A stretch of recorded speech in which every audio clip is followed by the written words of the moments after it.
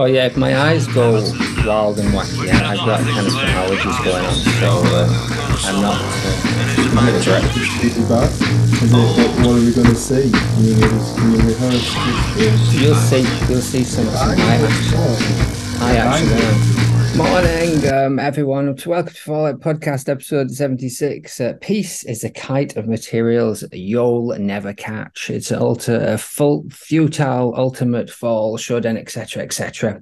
Almost at the end of round one. Finally, we've got like 2 episodes left before we've talked about all of them, and then we'll probably stop. There'll be no round two. we'll never stop That's talking about that's the trick. Thank you to Annotated for Few and the track record and all of those who fall, joined by Monsieur Chippington Beehard. Put down your left wing tirades and the musical trades. How you doing, Phil? I'm pretty good. My talons are famished and I'm ready to go. It's been a bit of a treat this week. Really enjoyed it. Some nice stuff, right? It's been really good, yeah. And joined by Lord Sage Temple and his squawking child. Toilet queue was endless, couldn't get a beer. How you doing, Ezra? How's parenthood treating you? Well, the Kraken is sleeping, and in eternal eons, Aye. maybe even death shall die. Old stuff at this point, isn't it? T. Pemberton S. Walker must have stump tripod in the genes. How are you, Alistair? It's late night there, isn't it? That was we were doing the late o'clock podcast for us Wiganers. So it's the midnight special, lead belly, brilliant. Yeah, I've been on the piss in Wigan tonight. Well, less said of that, the better, innit? Fucking John Bull Chop House. Chris Barr of Wigan fast asleep. He will be. But, he's been offered, alternative accommodation for podcasting. Tiny Tim joining us, and also Three Beards, O'Wabley, plater of the human example and copy of Dogmaster, Pet Mona, Patreon chip-ins from Leon Jumble Sale and Michael E. And joined by a guest, Patrick of Chicago Town and of Kenning's Editions. How are you doing, Patrick? I'm doing well. And I must say to you all, I admire your commitment to this obscene project. Thank you very much. We encountered each other, I guess, on Twitter, and I believe that you're representative of the Kennings Editions, who I'm going to read you a bit of the website that stuck out to me and that seemed to connect strongest to what we dig about the Fall and Smith's kind of approach to stuff. So Kennings Editions publishes archival writing and new writing, a lot of poetry that tries to reflect diversity and innovation, exploring aesthetics, quality, and political commitment through poetry, poetics, art, drama, and hybrid genre literature and critical writing that is experimental, formally daring, and close to the lived experience, radical modernist impulses, progressive social discourse. And then there's a quote from William Carlos Williams, the poet said, "It's difficult to get the news from poems, yet men die miserably every day for lack of what is found there." All of that resonated strongly in the eyes of Smith, I believe. So what's your take on that, and what's Kenyon's kind of mission, and what's your fall love, if you don't mind answering all those questions in a long form rant? Not at all. Sometimes I think that Marky Smith would be deeply suspicious of me and how I've done what I've done, actually, especially because part of my life I spend as an academic.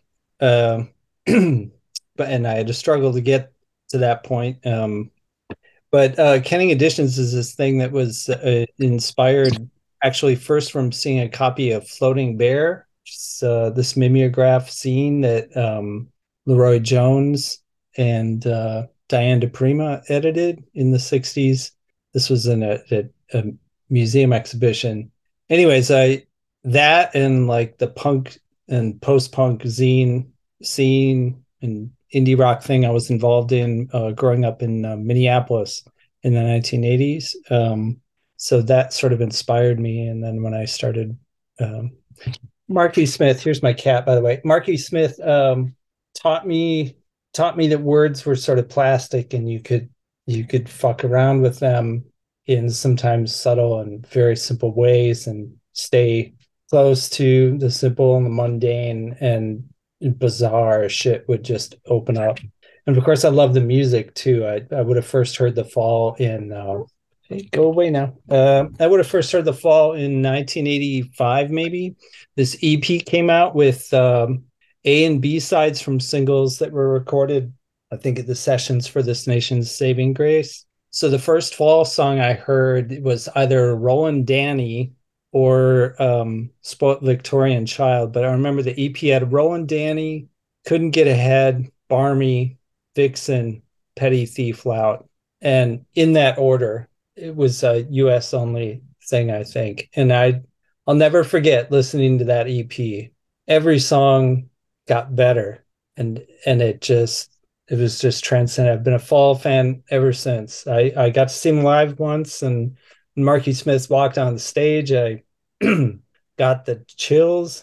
Like, yeah. So there's a photograph of Marky Smith framed on my office door. I look at it every morning when I come in and start working on editing and publishing and writing every day. So he sort of taught me everything, but I've never wanted to inspect that, because I don't treat him like I've been trained to treat a literary figure. I don't chase down allusions. I don't do that stuff that all the annotated Fall people do. I don't want to read his lyrics. I want to hear it. I think he was one of the greatest poets in the English language of the 20th century, and it had to be in the context of rock and roll to kind of be what it was. So in that sense, Marky Smith was an early influence, but is really kind of different from who I've become and what I do now. But without him, I don't know what I'd be doing. Yeah, no, it makes a lot of sense. Do you ever come across these two spoken word albums, the Post Nearly Man and Pander Panzer? What was your take on those? The latter, Pander Panza, whatever it's called. Yeah, so I got that. I do like that a lot. I remember your episode where you were discussing that. I was nodding my head a lot. I sort of agreed with everything that everyone said, even when you all disagreed. And I like that record a lot. I had it on CD, and I don't know if it was cheaply made or if I destroyed it, but it doesn't work anymore, and I can't find it again now. So it's sort of gone. I'm sure I can listen to it on YouTube, but yeah. We'll be talking about his life tonight, right? So if we're talking about Dog is Life, I was I was reading that for the first time. I'd never read it, in preparation, and it's just fucking amazing. I took like a page and a half of notes. I've got 10 minutes of spiel on Dog is Life, which I won't bore you with, but it's genius. I always felt like only in the context of rock and roll will this make sense, but you're right. It's beyond that. There's a lot there. Well, please do with your 10 minutes, because that's exactly the kind of forum that this place is. So when we get to it, I mean, I started copying and pasting a few lines from that, and I ended up copying the whole text. So I probably read most of it anyway, because it is an insane kind of diatribe against dogs and their cultural kind of place. And we had a big back and forth about whether Dog is Life and Jerusalem should be one or two, but we'll get to that later. And I'm going to point out, whenever a coincidence raises its head, I'm going to point it out. So Leroy Jones, that's a second reference in 2 weeks, because we had Mayo Thompson out the Red Crayola came on, and he was operating in similar circles at some point in the early 70s. So we always say Smith may be pulling some strings in the vibrations beyond. But who knows? Shall we crack on with what we've got on tonight, which is Fiery Jack versus Couldn't Get Ahead, Living Too Late versus Dog is Life, and Blood Out of Stone against Sing Harpy. So Philip, if you don't mind, give us a blast of Fiery Jack.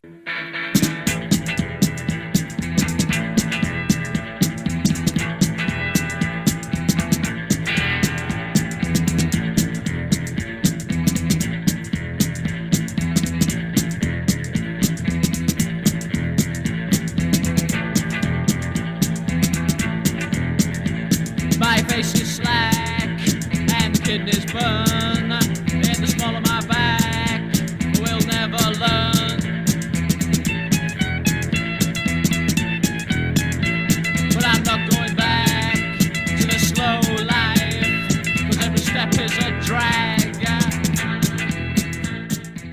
Sweet, sweet. Good times. Philip, as is customary, what is your take on F Jack?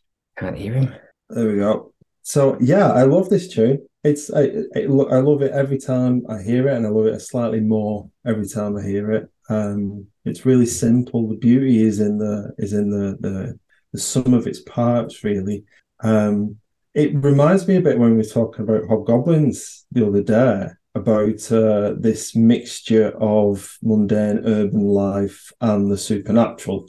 Because he kind of does something similar with this. One minute he's talking about fiery Jack in a circle, and the next thing he's talking about those hard livers with hard livers, as the interview goes. But I mean, from a musical point of view, it's not that complicated, but it's insanely catchy. Everything from the little gallop to the ice cream van licks and riffs that go through it. There is nothing not to like. It's just very, very catchy. And it's a great tune, yeah. It is, and we talked to about a few weeks ago with Mayo Thompson, and cause he produced it, right, and he was talking about the innovative, and it's Smith who's singing against that rockabilly kind of riff, a fairly standard, well played rockabilly riff that Smith then kind of elevates with that vocal. Patrick, what's this one do for you? Yeah, I think I mean, I love it. I'm often kind of suspicious of Mez's vocal mannerisms in the very early recordings and kind of Johnny Rotten sort of thing. But in a song like Fire Jack or Mazurowe's Daughter, he's sort of coming into his own. And I don't know what the fuck that thing is he does before he spits out the final refrain, right? Of what is it? Eat this grenade. Yeah. You know, it's terrifying. It's the David Yao of Jesus Lizard is similar but different. You know, Fiery Jack maybe deserves comparison to a song like Then Comes Dudley, because they're both very repetitious. They're both sort of character sketches that descend into something gory as they move along. And so that's really interesting to me. I like the drummer here is tapping on a tom-tom every once in a while, making the whole rhythm stammer in an interesting way. And the guitars are kind of a shocking variety of textures they're able to produce, given how minimal this thing is. Production's brilliant. There's a lot of space, you know. I like Johnny Cash as much as the next guy, but there's a lot of residual heroism in his anti-heroes. I think I prefer this Jack character, and you know, Fiery Jack is better than Ring of Fire, I think, in my world. Old claim, but you won't hear me disagreeing. Ezra, your eyes lit up at the mention of the Jesus Lizard, and I'm sure Alistair's did as well. But so you're up next. What's your take? Yeah, absolutely. Big fan of the Jesus Lizard. But back to Jack.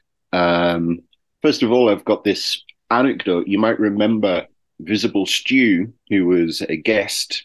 Yes. He was, and probably still isn't, an enormous full freak, but he did have some time for the band, for the group. So after his last appearance on the show, of course, he stayed at mine for a while, and I endeavored to play him some of the best tracks. And of course, Fiery Jack would be one of those. And I was playing it to him, and he suddenly leapt up and clicked his fingers and said, "Big ad, at the local pub that I used to frequent, this track was on the jukebox, and we all hated it, but we knew the landlord hated country and Western music with a passion, so we would always play this track to irritate the landlord." So needless to say, I was a little nonplussed with that anecdote. I was like, I suppose this track has just been a victim of its own success in, you know, its kind of genre references in this case. But anyway, I digress. For me, this is a perfect track. Fucking great. I feel like one of the things I really like about the Fall is, I'm not sure if I've mentioned this before, is there's this celebration and condemnation of the grottiness of life. And they often both occur in the same song. And this is a perfect kind of early example of this. You know, I sat and drank for 3 decades. I'm 45.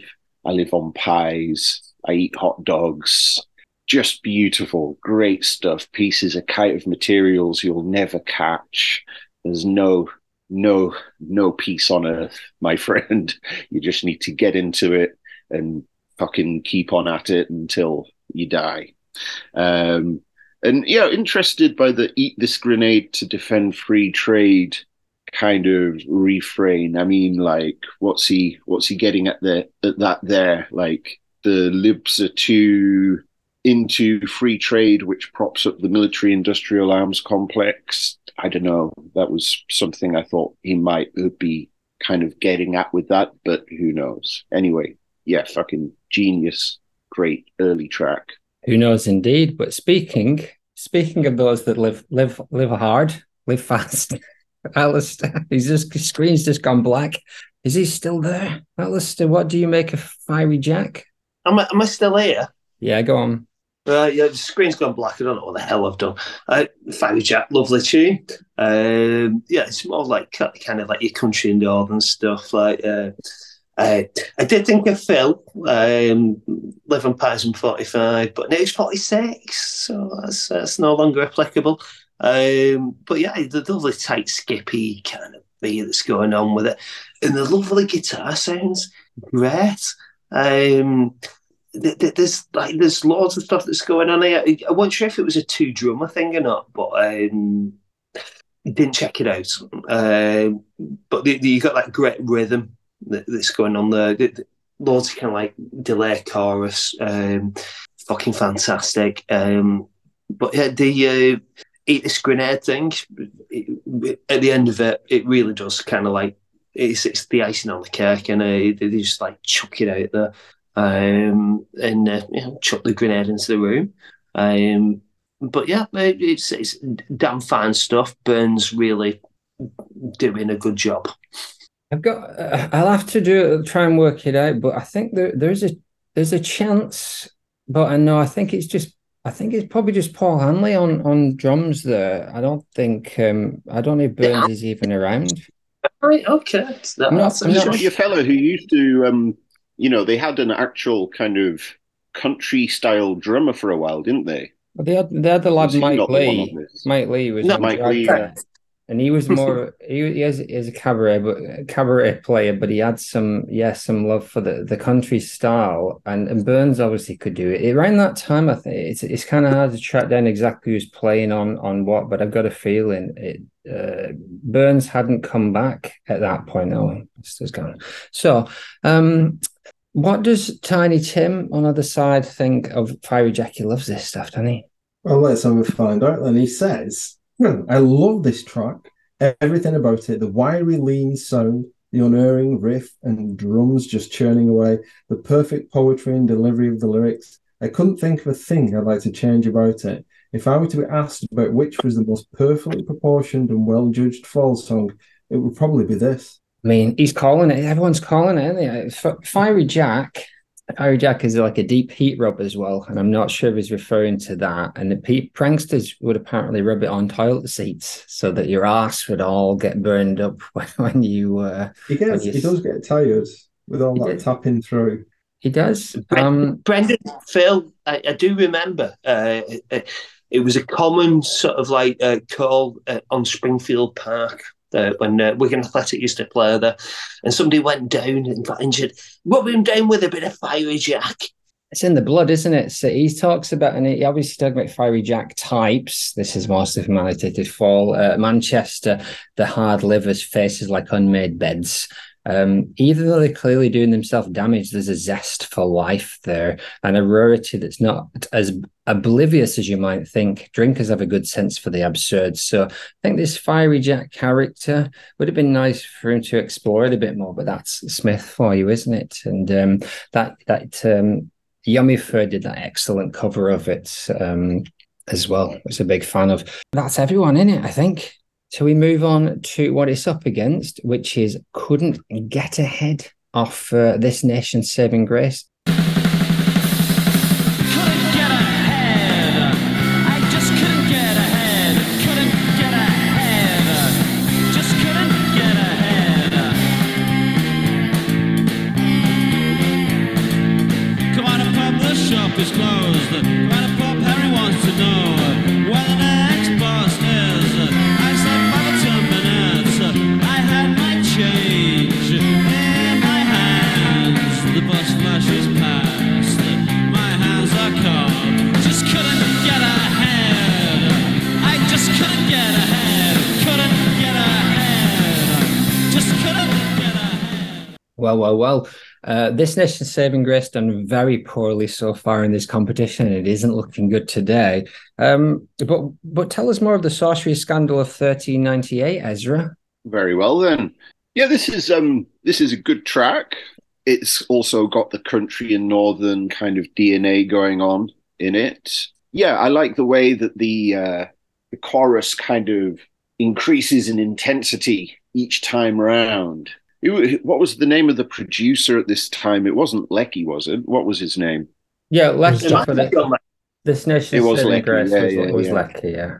So yeah, I love the way that he layers stuff up here, and obviously he's got a hand in some of the other tracks that are coming up tonight. And I think, yeah, his production is one thing that really elevates an already damn good track. I really like the kind of religious, it feels like there's some kind of religious motif anyway, especially in relationship to public transport. He says like, the bus flashes past, my hands are cupped, which I felt was really quite hilarious. It seems fairly straightforward about a guy who's constantly hobbled by a hangover or a come down or a hungover come down on an Asiatic plane with wings not of the brain. Now my problems are solved. It's a remedy of old. I pretend I'm blind, you see, put on some Armani clothes and act like E.T. Which is, I guess, a kind of shriveled Jesus, maybe. But yeah, very, very nice, fun track. It is a kind of shriveled Jesus is as close as you're going to get, isn't it? Really, Patrick. What's this one do for you? You mentioned this was this on that first EP that you encountered all those days ago? Yeah, this might have been the second Fall song I ever heard. After those first 5, after that first EP, I heard Slates, and so that helped reorient me, especially in terms of production values. But I was listening to this song again this week. I was thinking about how Marky Smith is the CEO, the CFO, and then also works on the factory floor, so that there's an allegory here about what it means to be the kind of band that the Fall is. Critics' Darlings does not mean you live a life of leisure and luxury, not that he asked for or necessarily would want such a life. I also like, this is true of Spoilt Victorian Child, and there are some other examples, but I like it when he has to race to fit the line into the bar of music. It's his phrasing is such, I usually think of it as blithe and sort of muffled, but with lines like when the next bus is, I said 5 or 10 minutes, which is a brilliant rhyme, and I feared beer was making sludge in my head. Fitting that in just before they hurl back into the chorus. I just really enjoy it when he has to hurry to fit every syllable in. I also am very fond of Brix as a backup singer, and her vocals work really well off the harmonica, which is sort of funny and serious at the same time throughout the song. I'm also a fan of John Lecky's production, even though the drum sounds don't age very well. I hear crash cymbal overdubs with an echo applied. And I was a drummer in a punk band in the mid 80s, or a post-punk band or whatever. And remember trying to play Fall songs. Which band were you in? Which band? No, they shall go unnamed. That's between me and my God. Anyhow, so I was playing in bands, but I was playing as a drummer, and I would try to play Fall songs. And Carl Burns is crazy, and that rhythm section of that time, Steve Hanley and Carl Burns, and then also Simon Wollstonecraft, I also really admire his work. Anyways, Brix's vocal and the weird cymbals, crash cymbals sort of echoing. I found I couldn't play them, so they must have been some kind of overdub. Maybe I'm just not as good as Carl Burns. I'm sure I never was. The cowbell here, they're trying to do the country and northern, as you put it, this rockabilly thing, as with Fire a Jack. With Fire a Jack, all they really need is a little slapback echo. Here, it's like they're just layering things to like get that rhythm going. So the cowbell, for example, comes in. It has to sort of reestablish that country, maybe skiffle-esque sort of thing. So it's a matter of taste. This song wouldn't exist without Fiery Jack and Container Drivers, and it's on a spectrum with all these songs. But I'm sort of biased because it was the beginning of the fall for me. Yeah.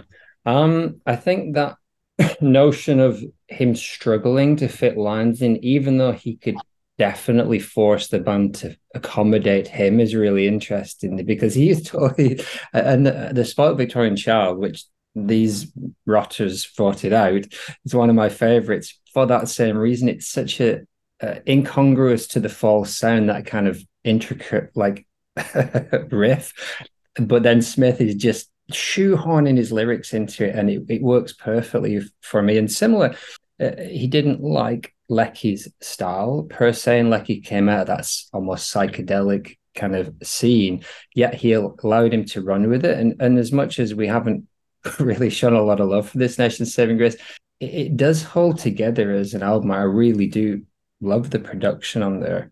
And 1980s Minneapolis punk scene, well, Babes in Toyland. Babes in Toyland. I work security at a Babes in Toyland gig in the 7th Street entry. So 300 seat capacity. There are no seats, but 300 capacity, tiny little room. I work security. I work the front of the stage. There's no barrier. So it was my job to sit 3 inches from Pat's feet. Wow. And keep the freaks away. And Laurie Barbera was everybody's. I got a lot of stories from Minneapolis in the 80s. We can Laurie. No, I have met Babes in Toyland, and Laurie. Great drummer. And she's a lovely person. She has friends around the world because she's just a great person.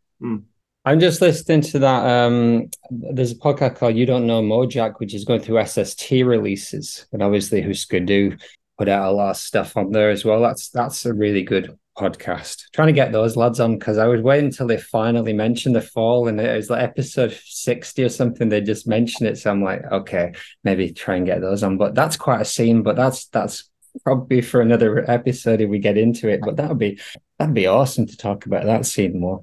But let's move on. Let's stay focused. Philip, what do you make of whatever song it is we're currently talking about? Well, couldn't get ahead. I found myself getting really entranced with the music here. It was something that, it's great when it starts. It's got a great shouty chorus. The harmonica's like a saxophone. It's like one of your favorite TV shows is coming on. It's like it's got that really great sort of right from that sort of frantic drum roll at the start that introduces you into the song. But when you actually get into the song, I mean, the riff is so simple melodically, as in just being 2 notes or 2 chords that's being played, but rhythmically it's really counterintuitive.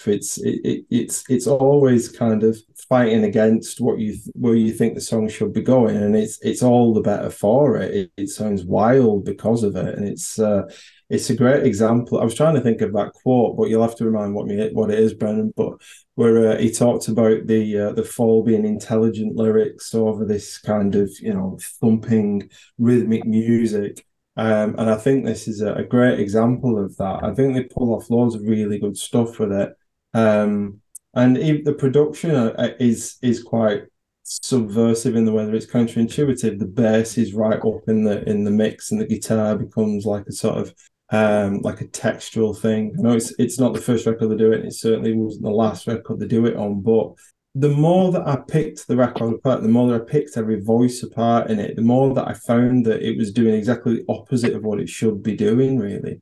So yeah, I really got a lot out of this today. Splendid. Alistair, what do you reckon to this one? It's a great rockabilly tune. It brings the noise in there. They do just sort of like do the Discord, but always with like the strict beat, which keeps the kind of like rockabilly thing. The Cabbage Patch Kids and ET stuff, dead amusing. He gets into the Bricks kind of like experience. I think like reading the Bricks book and so like what MES was exposed to with going to America and all the Disneyland shit at the time, and what was it was fucking weird. The Cabbage Patch Kids was a big thing. People were fighting in shops to own a Cabbage Patch Kid. What the fucking hell, So yeah, it's a great analysis of sort of like the absurdity of commerciality and a bunch of other shit, but with a great rockabilly groove at the same time. So I'm definitely not going to slag this one off. No, indeed. So Leon, Jumble Sale had to say, he said, Fiery Jack and Couldn't Get Ahead, when paired like this, highlighted some of the similarities, both examples of jaunty C&N fall track and its development. What of that development, Tim, on the other side? So, yeah, he said about this one, a good and fun number with some good comedy lyrics. And I like the instrumental textures and the build-up, what might be a harmonica, but the production really lets it down. What should be blistering sounds dull and rounded. Great Bricks riff, though, and a good track overall. Oh, yeah, I meant to say that. I totally love the Bricks backing vocal, like you were saying, Patrick. It works so well in this. Yeah, she's a delight. And as we've said many times, brought the Fall, something that the band probably wouldn't have lasted much longer without her, I don't think, or they certainly wouldn't have been what they were. But let's take a vote. So Michael E on the Patreon is he's going for Couldn't Get Ahead. Which way are you going, Pip? I think I'm gonna have to go Fiery Jack. Yeah, I think so. Me too. It's a barnstormer, isn't it, Patrick? Which way are you going? Couldn't Get Ahead because I know I can't win. you never know at this rate when Alistair gets his hands on this. Alistair, which way are you going? All bets are off. Fiery Jack, Couldn't Get Ahead. I fucking love, but the next round is going to be awful. We're the stuff that we've got. Yeah, we really like it, and we're going to have to like just. It's like deciding which child that you're going to like feed. It's that part of the evening when Al remembers the rules of the game. I know he's when the terror Have you strikes. been watching the Eurovision tonight, Al? Oh no, I've been at the bloody John Bull, the John Bull shop house Wigan, the People's Republic of Wigan. Is it on today? Is it Eurovision's on tonight, right? I thought it was yesterday. Didn't Charles win? Exactly. So weirdly enough, my friend's good friends with the Australian entry. I don't know if they how well they did, but still, I feel that this is an evening of diversions. Let's stick to it and let's take that vote. Ezra, which way are you going? Belgium. Well, as much as I love the God Bus and Shriveled Prune Jesus, I'm going with Jack. Okay, so and Tim's gone for Jack, hasn't he? He's cheated. He's put Fiery Jack 76 points, Couldn't Get Ahead 2. Okay, well, Patrick, you were correct. It could not be won, but still it can all be salvaged in the second or third or fourth round. Who knows how this is going to pan out. But let's move on. Let's plow ahead with Living Too Late / Long off Bend Sinister. We're doing it. Struggling, isn't he?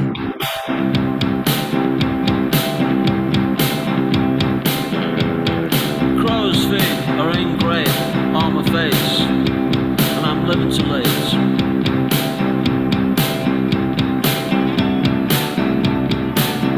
Hell, lad, what's going on? on here. Try to wash the black off of my face, but it's engraved, and I'm living too late. Think I'm living too late.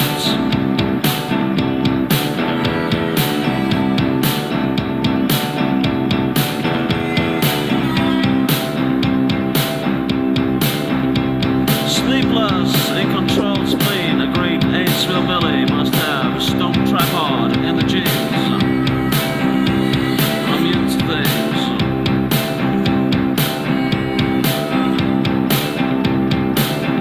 In my dreams.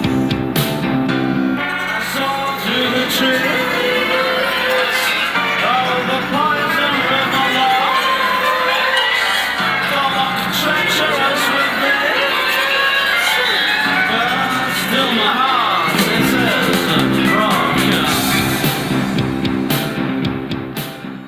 Oh, the noise break, the refuge of the scoundrel. What does Tim think of living too late / long? Oh, he's having a nightmare, isn't he, Rigby? He's fucking everything's falling apart. Yeah. It's after midnight. It's Can we turned into can we not get It's very late, Chris Barrow up? It's very late, Brendan. Do you know how late it is? I'm an old man now. Weird song, Industrial Fall. The way the groaning sound in the background weaves around the metronomic beat with the insistent pulsing bass feels like an abstract factory in perpetual motion. And it's a strange match to the sublime melancholy of the lyrics. The break is another thing altogether, more ridiculous than sublime thanks to Mark's yodel. I do love the swirling and ascending thing that happens at those points, but it feels really incongruous. I love it, but with conditions. Aye, I'm with him. It's a kind of plodding beat, a bit lighter than your average fall fur, especially from Ben Sinister, which is quite dark and moody. And you think this song, as we well know, Phil, is the end of Luciani. He appears at the end of the play, and it's supposed to show that terrible ending for him. But it's a little bit light for me. I want it to be heavier and moodier. I think that would have really suited it. And but it does set a mood for Smith, and I think Smith is what makes it. Although I do like that kind of like sleepy, noisy violin stuff that's happening in the background, and the kind of noises that come in. I don't really like that noise break, but I like the noises that are layered throughout the track. But yeah, Smith's what saves it for me. Crow's feet engraved on my face, trying to wash the black off my face, but it's ingrained. Sleepless, in control, spleen, a great ace, swillbilly that must have stump tripod in the jeans. I'm immune to things in my dreams. Yeah, really nice kind of stuff. Again, I'm not really sure how it relates to the death of a pope, but that's for us to work out, isn't it? Patrick, what's your take on this song? Yeah, I think the band are creating really interesting harmonics even before that through line of strange, like, I don't know if that's a violin or what's going on, the scraping, screeching, stringy sort of thing, which is suitably agonizing.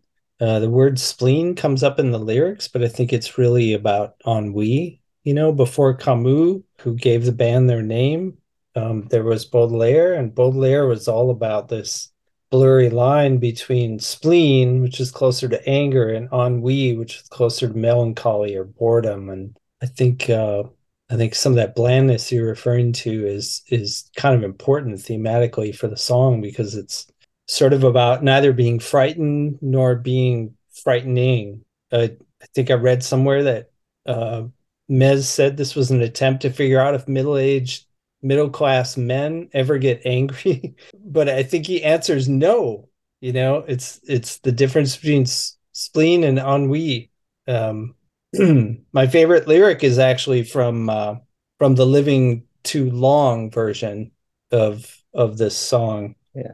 Where he says, "They said my soul is wan, evil, and black, but I know they're wrong. This one been living too long." Brilliant, beautiful. Yeah, and I think thinking about those themes again, me and Phil were trying to put together Luciani, the play, to kind of do something with it at some point. And those themes at the end, when John Paul I is kind of considering his place in the world, those themes of ennui and kind of anger or spleen, and the contrast between the two, and deciding which side to come down on. That makes a lot of sense, and that might be why he decided to use it at that point in the play. But yeah, originally about the idea once again of the middle classes and whether or not it's about well, if you look back at Fiery Jack and how he's kind of bigging up the working class man, and then 2 songs later in our list, he's kind of once again saying that everything is the fault of the middle classes, which is it's Smith's consistent, if nothing else. How about Alistair? What do you make of Living Too Late / Long? Like 150 episodes. His lips are moving. 150 episodes in, and we haven't got how this works yet. Alistair, you're on mute. Fucking hell. I don't know how that happened. But yeah, Living Too Late, fucking beautiful song. I don't know any of you lot can criticise it in any way whatsoever. Is it a thoroughly beautiful melancholy thing, which Patrick picked up on the word melancholy, which was in my notes. And it really captures like a really earthy, beautiful thing. Just talking about life, talking about your experience, and clearly it's not an easy life; it's a hard life. But in the music, the violin and the piano, lifting the lid off a piano and exploring the insides. That is a beautiful thing, and that goes on in this. And not enough people do that. But yeah, love the fucking song. Jimmy Cage would do that kind of stuff when he get his hands inside those pianos. And Craig, I'm going to give Craig the benefit of all this Ben Sinister stuff, because the weird stuff that goes on in the background, I think it's him exploring it. But given that he's never given an interview other than that thing taped on an old brother from the corner of a pub, Craig, we want to grill you about your noises on Ben Sinister. No chance. No fucking chance. So listen what Leon says. Living Too Late stuns with its 11 a.m. nausea, despair. Every sound in the house magnified, a rush to the bogs during hallucinogenic breakdown. I think he said that. I got it from somewhere. Living Too Late was always an unusual single choice and made me think how Mez decided to decide on singles. It seems on numerous occasions they were planned as separate studio visits between albums as opposed to simply selecting the most commercial track from the latest batch. That's why they often seem like the current state of the Fall's reports rather than pop songs. Although this approach must have focused the group, they were also able to pull off some of their catchiest pop bangers using this approach.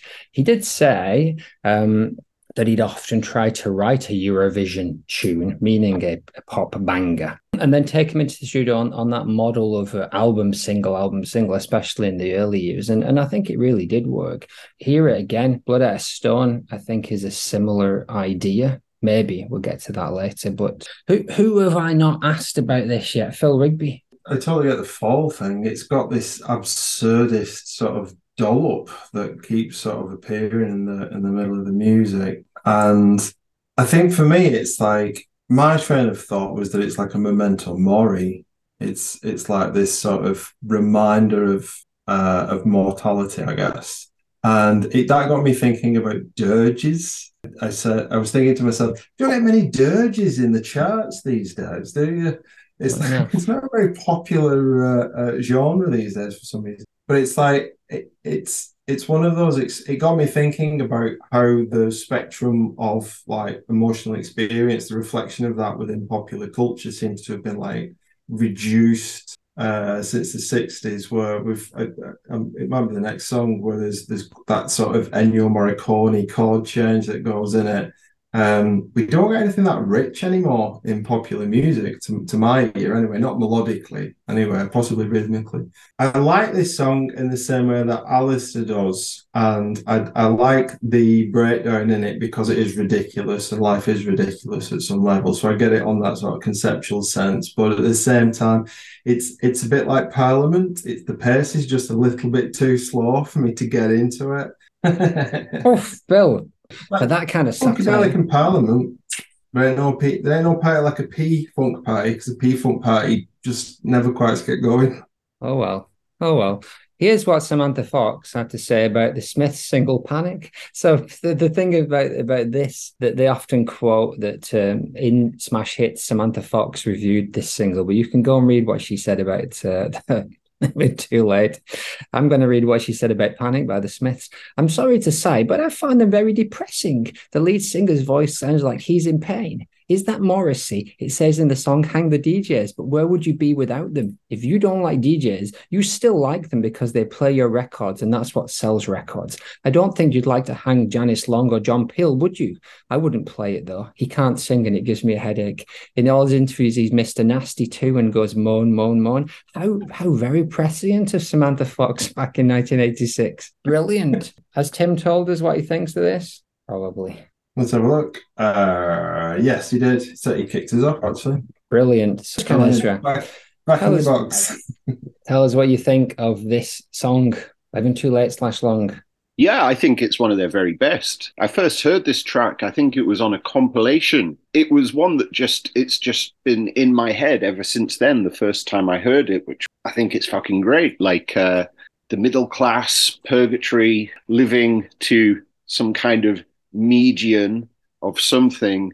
You know, for anyone who's ever thought that life is a bit of a con, sometimes life is like a new bar, plastic seats, beer below par, food with no taste, music greats, I'm living too late. As Fiery Jack was a kind of a celebration of the grit and the grot, this one is pretty much condemnation. I think it's great, and I think it's lyrically one of his very best. It's interesting, you know, I was reading the lyrics to this one and being quite amazed because it was the first time I looked at them in preparation for today. And, you know, it kind of struck me that he can really like nail these quite deep emotions like ennui and other big ones like love, regret, depression. But at the same time, a lot of his songs are kind of about very random things as well. And this is something that I really, really like and respect about the lyric writing, is that, you know, he could nail it when he wanted to, but he didn't feel obliged to churn out song after song over these deep feelings. So, yeah, very, very excellent piece. Indeed, indeed. And the question as to whether Smith was living too long by the end is one that we'll come back to. I don't know if you ever seen that interview he did with Krishnan and Guru Murphy on Channel 4? Moving on. What about what it's up against, which is brilliant. And like I said, you fellas don't think it deserves its own moment in the sun, and we will talk about that more. But Dog is Life of Curious Orange. You don't see rabbits being walked down the street, and you don't see cats. Dogs, pet, rapacious, low-witted dog. Oh, dog. Say it, he never saw nightmare of a dog. Dead tigers, a dog. Bats, crap. On earth, lousy dog house, conscious, most citadel. Dog, I'm not a fool, slave of the learn. Locked from dog, on grass, no, come home, will touch. Dog, the dog, pet, kid. So, yeah, as we alluded to, Patrick, if we were going to have a poet on, we couldn't have chosen a better track than this. But, of course, it was Smith pulling the strings with the random choices. So now is the time. Tell us of Dog is Life, if you don't mind. Dog is Life contains amazing lines. I was especially drawn to the genitive clauses. So these lines begin with the word of.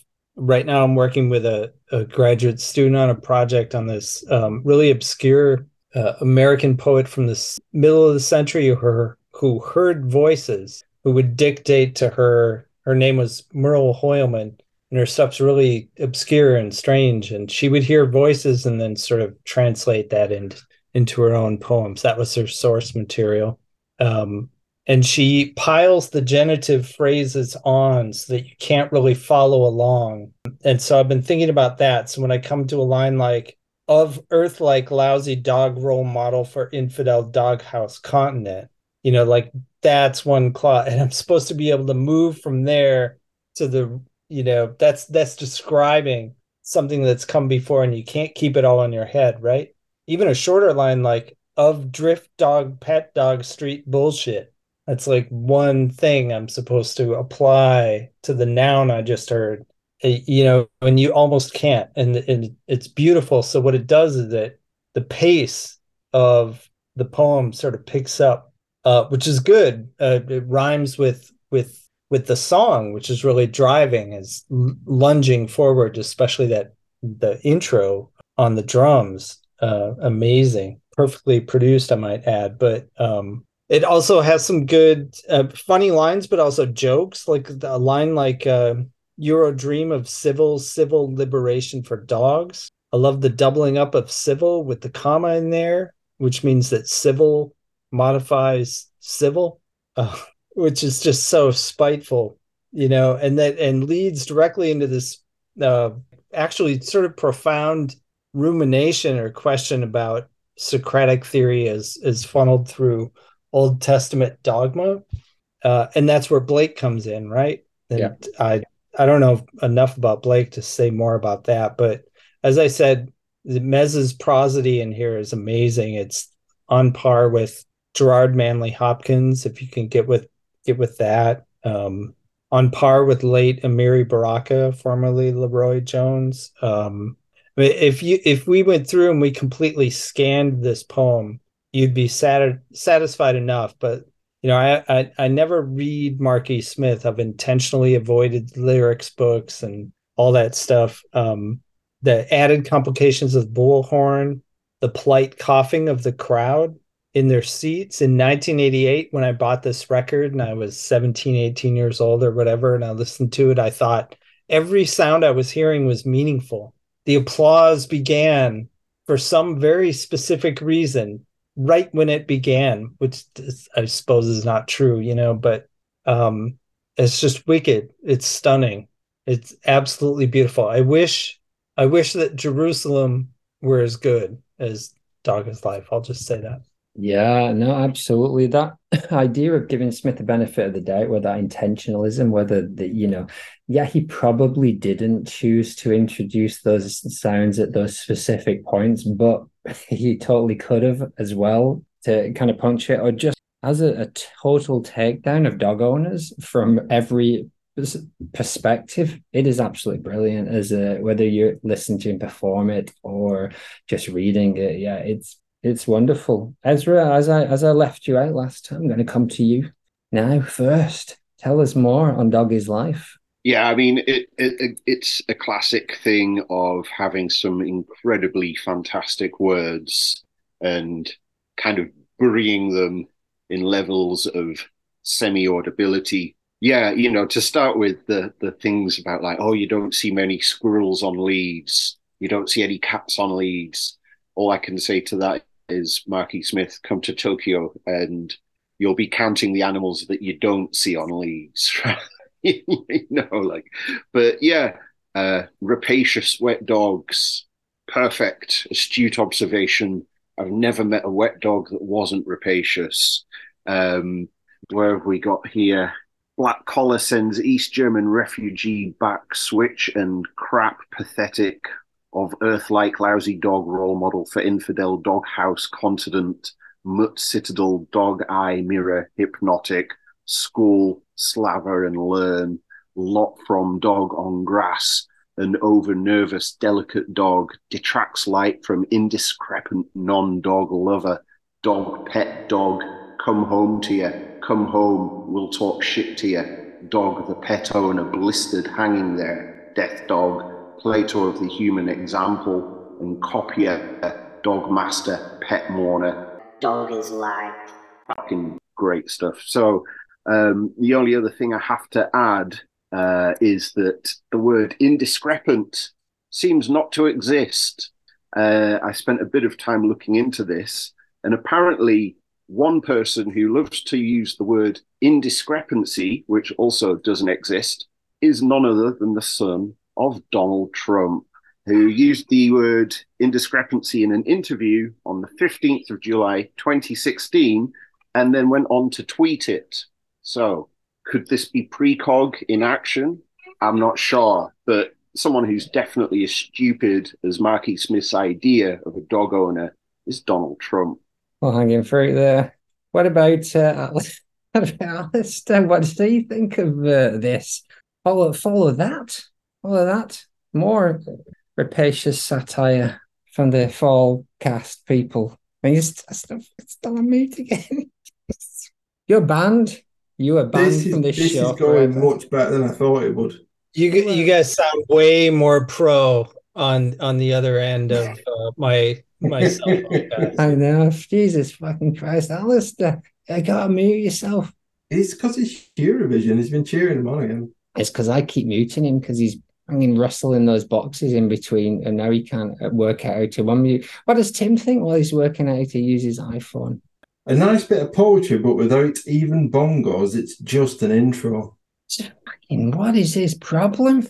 He doesn't like it, mate. Listen, round 2, we're going to have to cut down the number of people in this room because this is just not working. Alistair, you worked out where that unmute button is? I cannot unmute you. Oh, there we go. Stop fucking unmuting me, you bastard. This is censorship. Oh, come on. This is my podcast. This is my podcast that doers now wilt. It's the whole of the law, etc. Yeah, like it's a big old rant. It's a lot of fun. Wrote down loads of stuff about it, but since I got muted, I'm not going to bloody tell you about it anymore. So fuck you. I imagine it wasn't that good anyway. But dog licenses had been abolished in 1987, and people in the 1980s, especially the Daily Mail readers, were very worried that the Channel Tunnel would let rabies in. Have we heard everyone? I've lost the plot at this point. I'm not set out. I've written down beat poetry. It's got that kind of that slam sort of thing about it all, hasn't it? But it's not for me. I mean, it's not bad, but it's not where I come to the fall for personally. Jesus Christ, Phil! I thought you were a modernist. I thought you were into the quantum realm and all that shit. Brendan, I think he was being sensible there. Oh, come on. Go on, Alistair. Tell us what you think. Please, Alistair, give us your opinion on this song. I'm begging you. It's not Cellar Black, is it? So it's Eurovision next weekend. So compared to Living Too Late, come on. Well, here we go. It's not quite. It's a different animal. Come on. See reason. Be reasonable, please. Anyway, we're taking a vote. And Michael on Patreon, I didn't tell him that it was just Dog Is Left, not Dog Is Left / Jerusalem. So he's gone for Dog Is Life, which is good. I'll take the votes anyway I can. And I'm also going for Dog Is Life. Patrick, which way are you going on this? I'm going Living Too Late. Oh, I could have counted on you, at least for this one. Ezra, come on. Once talking was my favourite while, but now I know a conversation before it's done. I'm living too late. Phil? I'm voting dirge. I'm trying to bring the dirge back as a popular form of music. Nice. Alistair, come on, give me something. Nothing. But it's well past my bedtime. I'm definitely living too late. I don't know what it is now. It's about 1:00 in the morning here. Get some music, lad, and then have a lie down. We've only got 2 more songs to go. All right, so whatever. Living Too Late goes through. Disgrace. Blood at a Stone, which was on the Dredger EP with the White Lightning.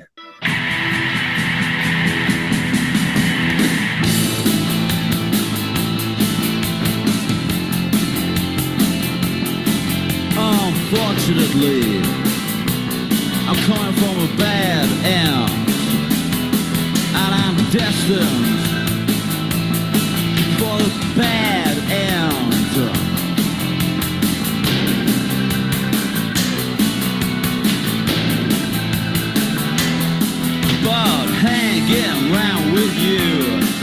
like blood out of stone. Getting stuff out of use is like blood out of stone. Well, so as I cut you off, what you think of Blood Out of Stone, 1990? It's a cover, isn't it? Sure, yeah, it is. Yeah, so it's not going through. It's a decent tune, decent era, decent lineup, good people doing good things, nice tune, and good choice of a cover. Just out of interest, who did the original, Al? Well, don't ask me. It's 1 o'clock in the morning, and I'm adult.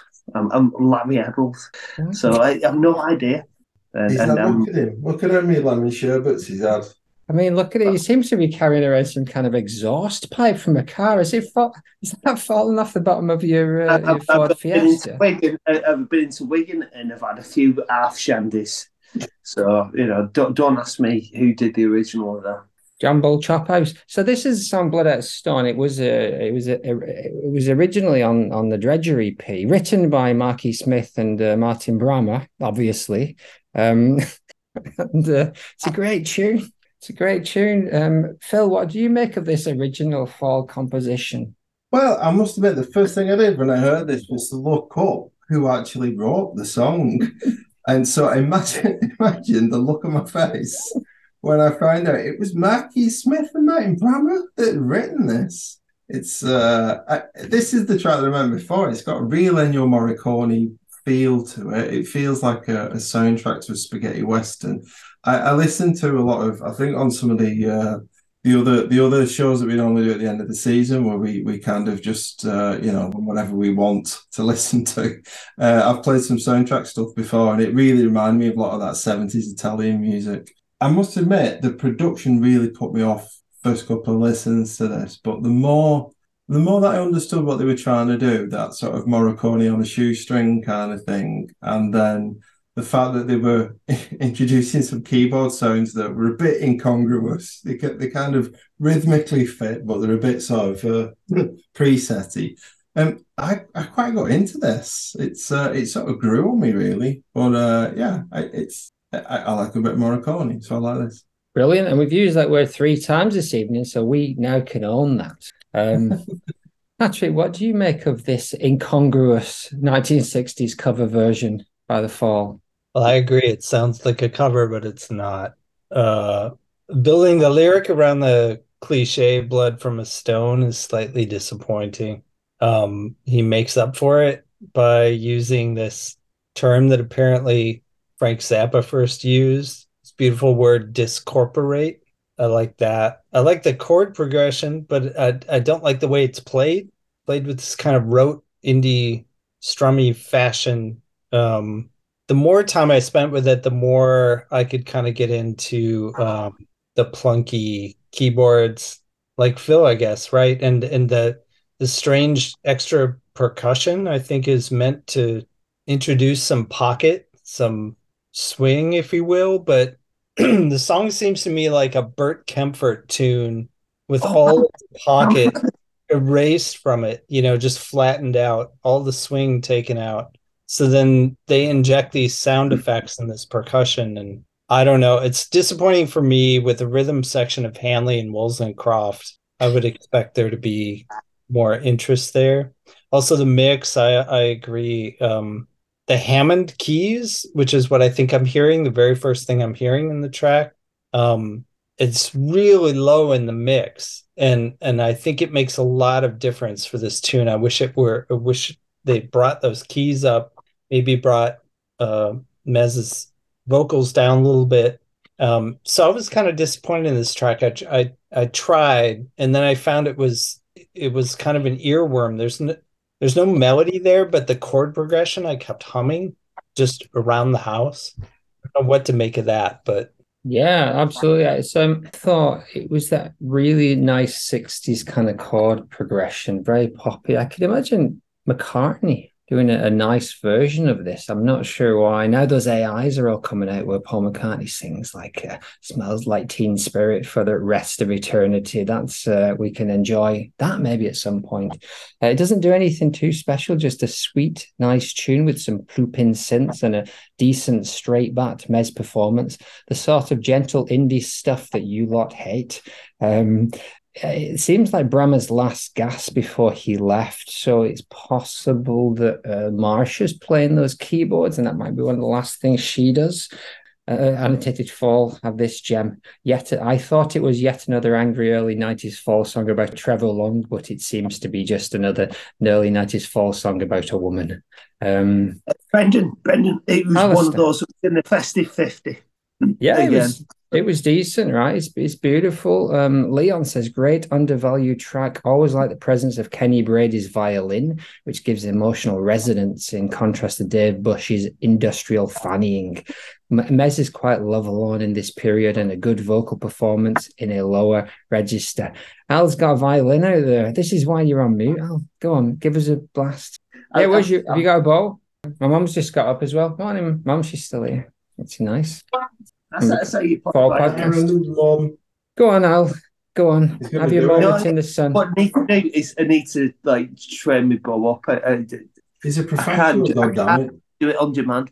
Ezra, while he's moistening his bow, why don't you tell us what you think of Blood Outer Stone?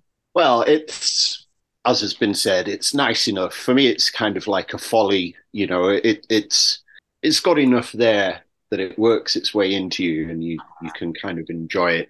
Listening to it, I was like, found my mind taken back to Phil talking on the Doors as an influence. And to me, not being an enormous Doors fan, I felt like it sounded kind of like the Doors, mainly through the keyboard part. It sounded like my idea of a Doors tune, at least. Going back to what I was saying about Living Too Late, you know, lyrically, it's nothing as well. But I do like the line, "You're techno grounded." Also opens with a strong one. Unfortunately, I'm coming from a bad end, and I'm destined for a bad end. I hope you heard that big fat sound as well. That was my son fulfilling his destiny. So it's all go here, isn't it? Alistair, you ready? No. Put him on mute. All right, well, it's up against Sing Harpy off Extricate, also a Martin Bremer original, although pretty heavily cribbed from the Stooges.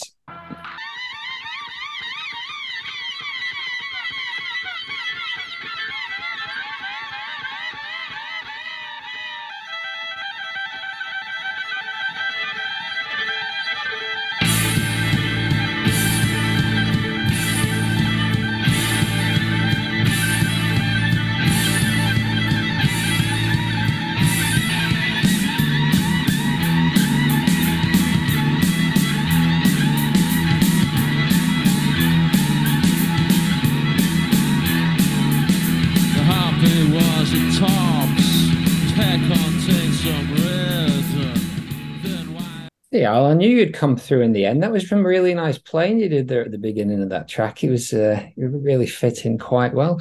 Patrick, as is customary, it's our final song of the evening. What's your take on Sing! Harpy? So what Stooges, I have a question for you. What Stooges song are you hearing? 1969? It has that. Oh, you little doll. Yeah, it's Little Doll. Little Doll. Yeah. Okay, Little Doll. Yeah, right. Okay. This song and much of this album feels very Chicago to me. Lived a lot of my life in Chicago and a lot of my life in Minneapolis, and this sounds like Chicago to me. I love that chord on the one, the first chord you hear in the song, and on the one in the choruses, it's like one of those fucked up sort of Hard Day's Night chords, but like prepared like a John Cage piano, like something's wrong with the chord. It's beautiful. What I like about the lyrics is the lyrics tell a story, and he wasn't doing a lot of storytelling by this period in the way he had sort of earlier on. But it is a story. It seems like it's a character sketch. So he sets the scene, and then and then there's a narrative, something transpires and he doesn't tell you what it is, and he wakes up the next morning. So then he sets two scenes, and whatever transpires between those two scenes, you have to deduce or guess, which is still storytelling. And it's, I think, a brilliant form of storytelling. It allows him to sort of slag off Bricks without having to cop to having done so, right? Which he never really did. But it's a song about Bricks, as I understand it. I love the couplet where he says her father was much worse, but can't put why in this line. So that's a testament either to the unspeakable evil of the patriarch, or it's a reference to the limited number of syllables he has to work with as he's writing the lyric. Very few lyricists can refer to the lyrics they are writing and still be talking about something, but Marky Smith can. And the figure of the harpy, there's a harpy scrawl. This has nothing to do with anything except I always think of it. There's a harpy scrawled on the wall of Joan of Arc's prison cell in the Carl Dreyer film.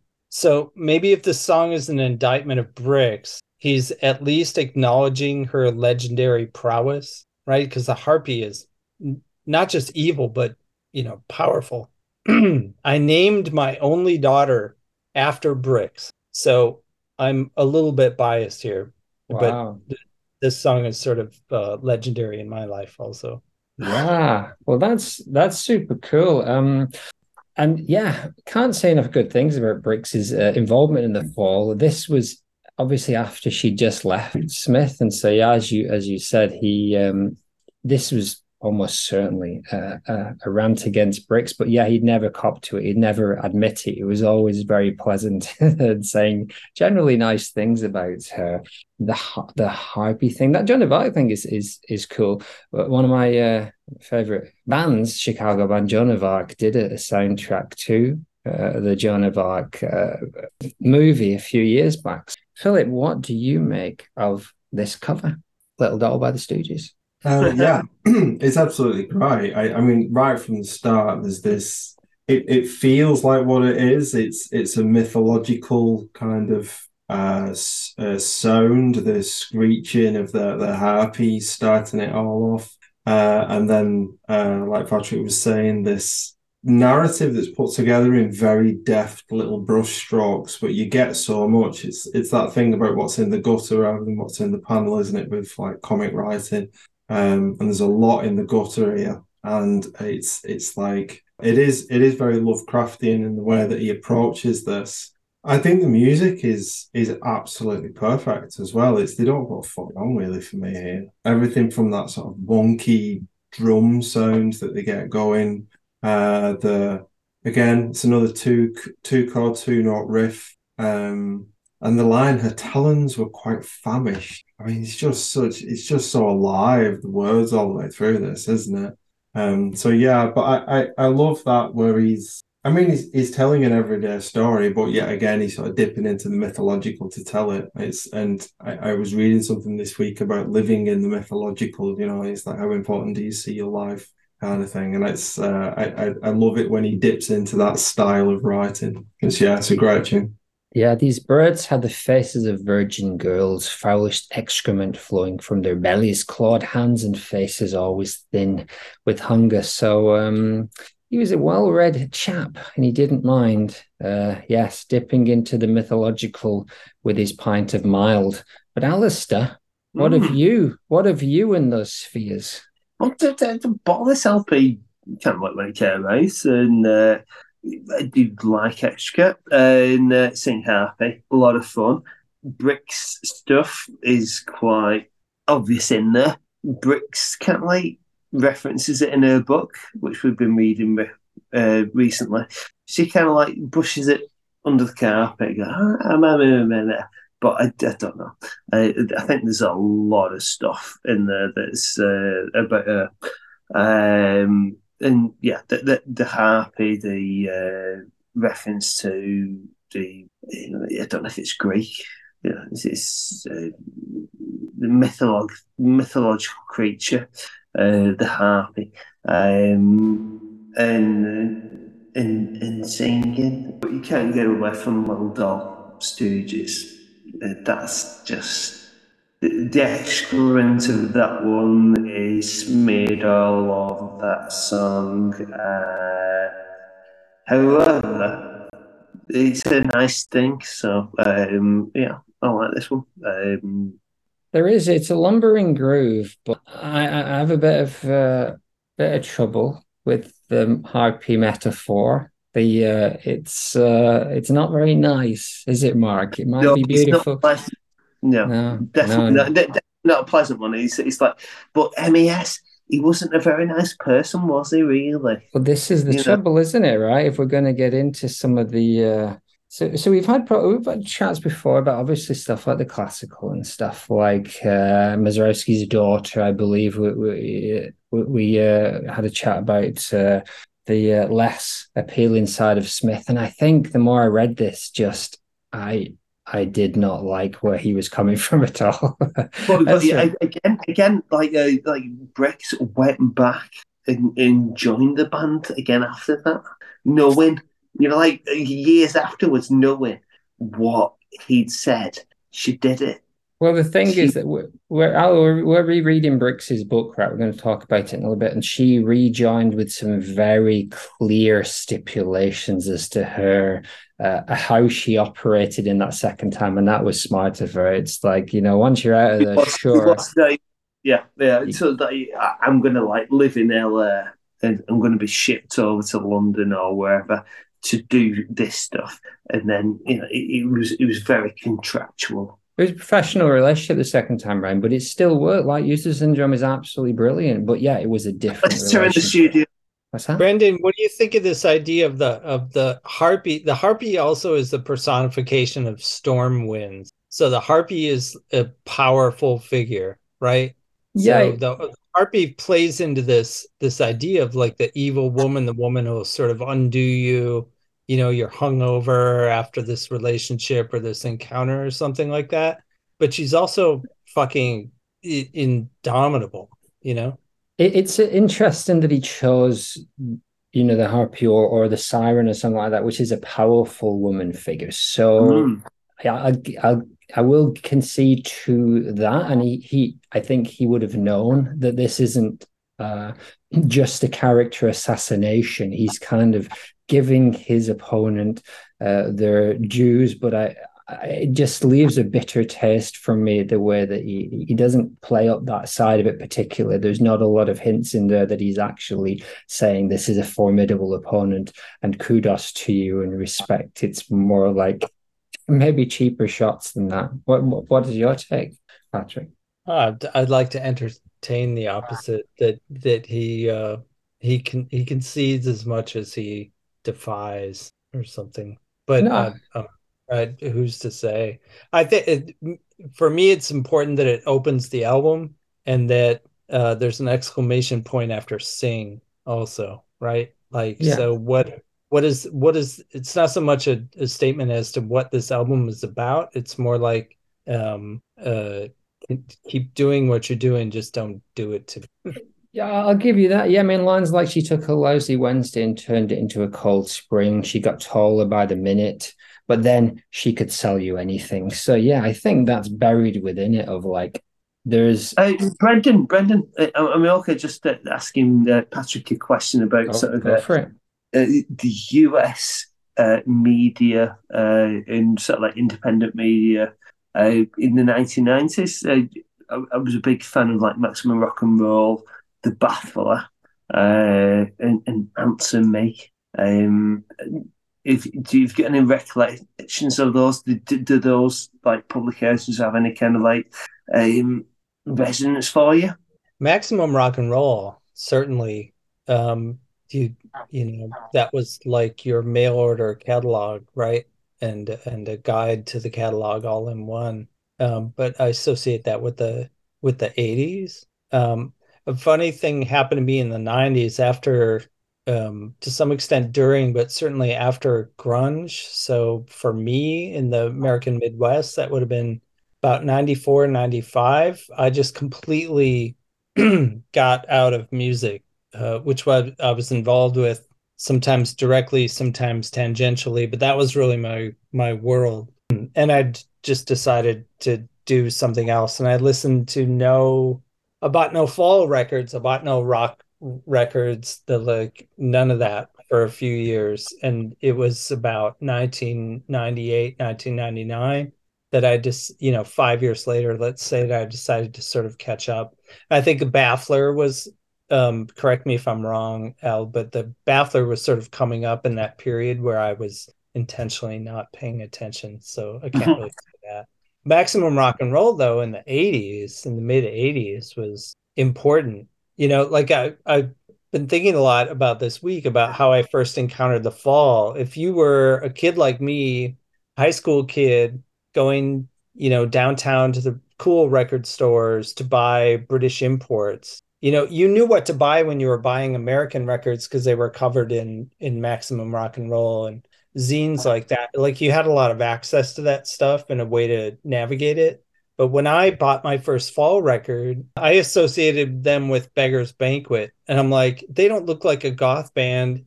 And as I understand it, Beggar's Banquet is a goth label, and they must be really important and special because of their name. You can't have a name like the Fall. There must be a lot to learn here to know. And it was that photograph where they're in front of the creek or the river, and Mark's got a can of lager that he's sort of hiding behind his knee.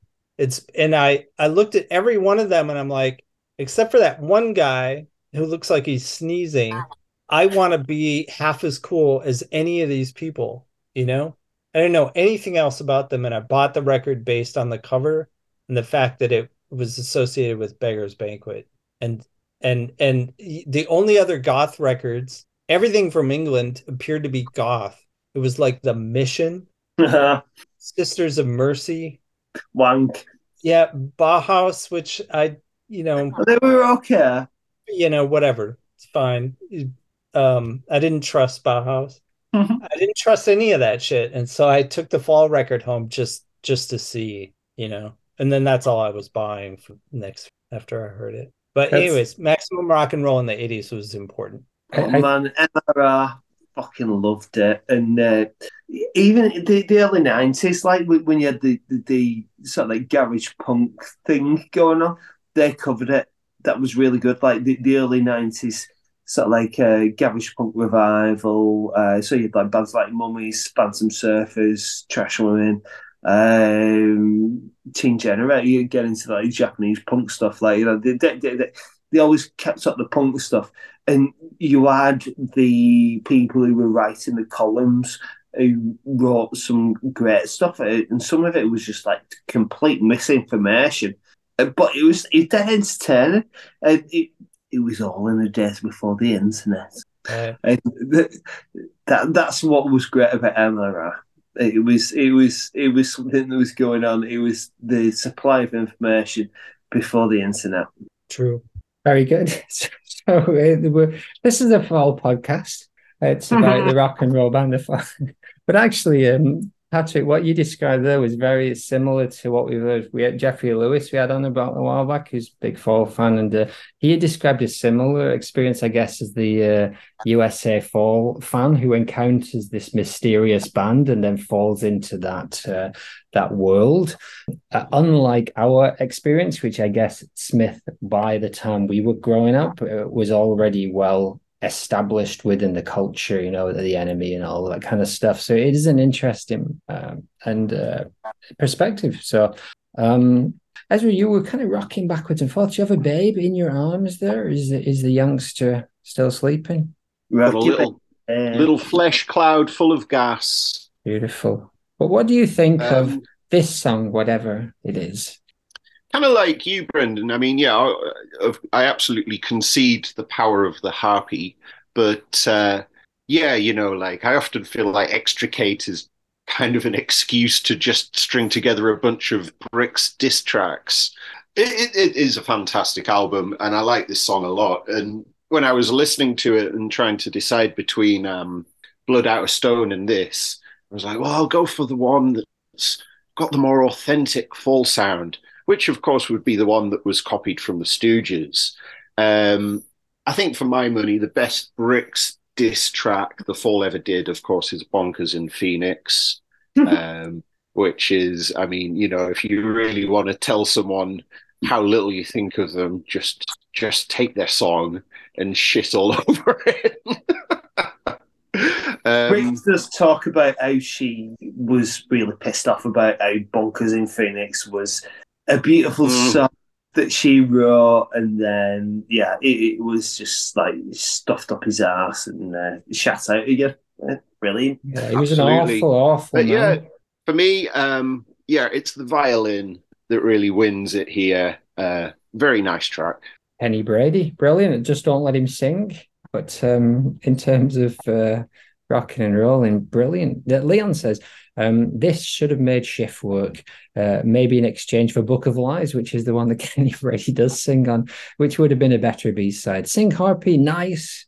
So he was talking about Blood at Stone first, but Sing Harpy, nice, but works best as extricate opener rather than standalone track, which I do agree with. Tim, what does Tim think? He'll like this one, I think. He's put a nice ditty, but way too anodyne and polite. Almost sounds like it's falling asleep as it goes along. Drums sound fucking awful in that shit big wave of the late 80s and 90s. The only thing that stands out is the weird wobbly noise in the back. Violin played sul ponticello, not for me. Dull as dishwater. Yeah, well, maybe. I do think that I put that there's a very little guitar and the perfunctory kind of drums. It's that lumbering riff that makes it. But I do think production-wise, there could have been it could have been done a little bit heavier, a little bit stronger. But still, it's a beautiful track. Shall we have a vote? It's Blood Out of Stone versus Sing Harpy. Patrick, which way are you going? Sing Harpy. Okie dokie. And Philip? Yeah, Sing Harpy. All right, Ezra? Yeah, Sing Harpy. Michael E has gone for Blood Out of Stone. I'm torn between the two. Harpy has grown on me this week, and that discussion about the lyrics particularly has kind of like pushed me over the edge towards Harpy. So I am going for it, even though Blood is one of my favorite tracks out there. Alistair?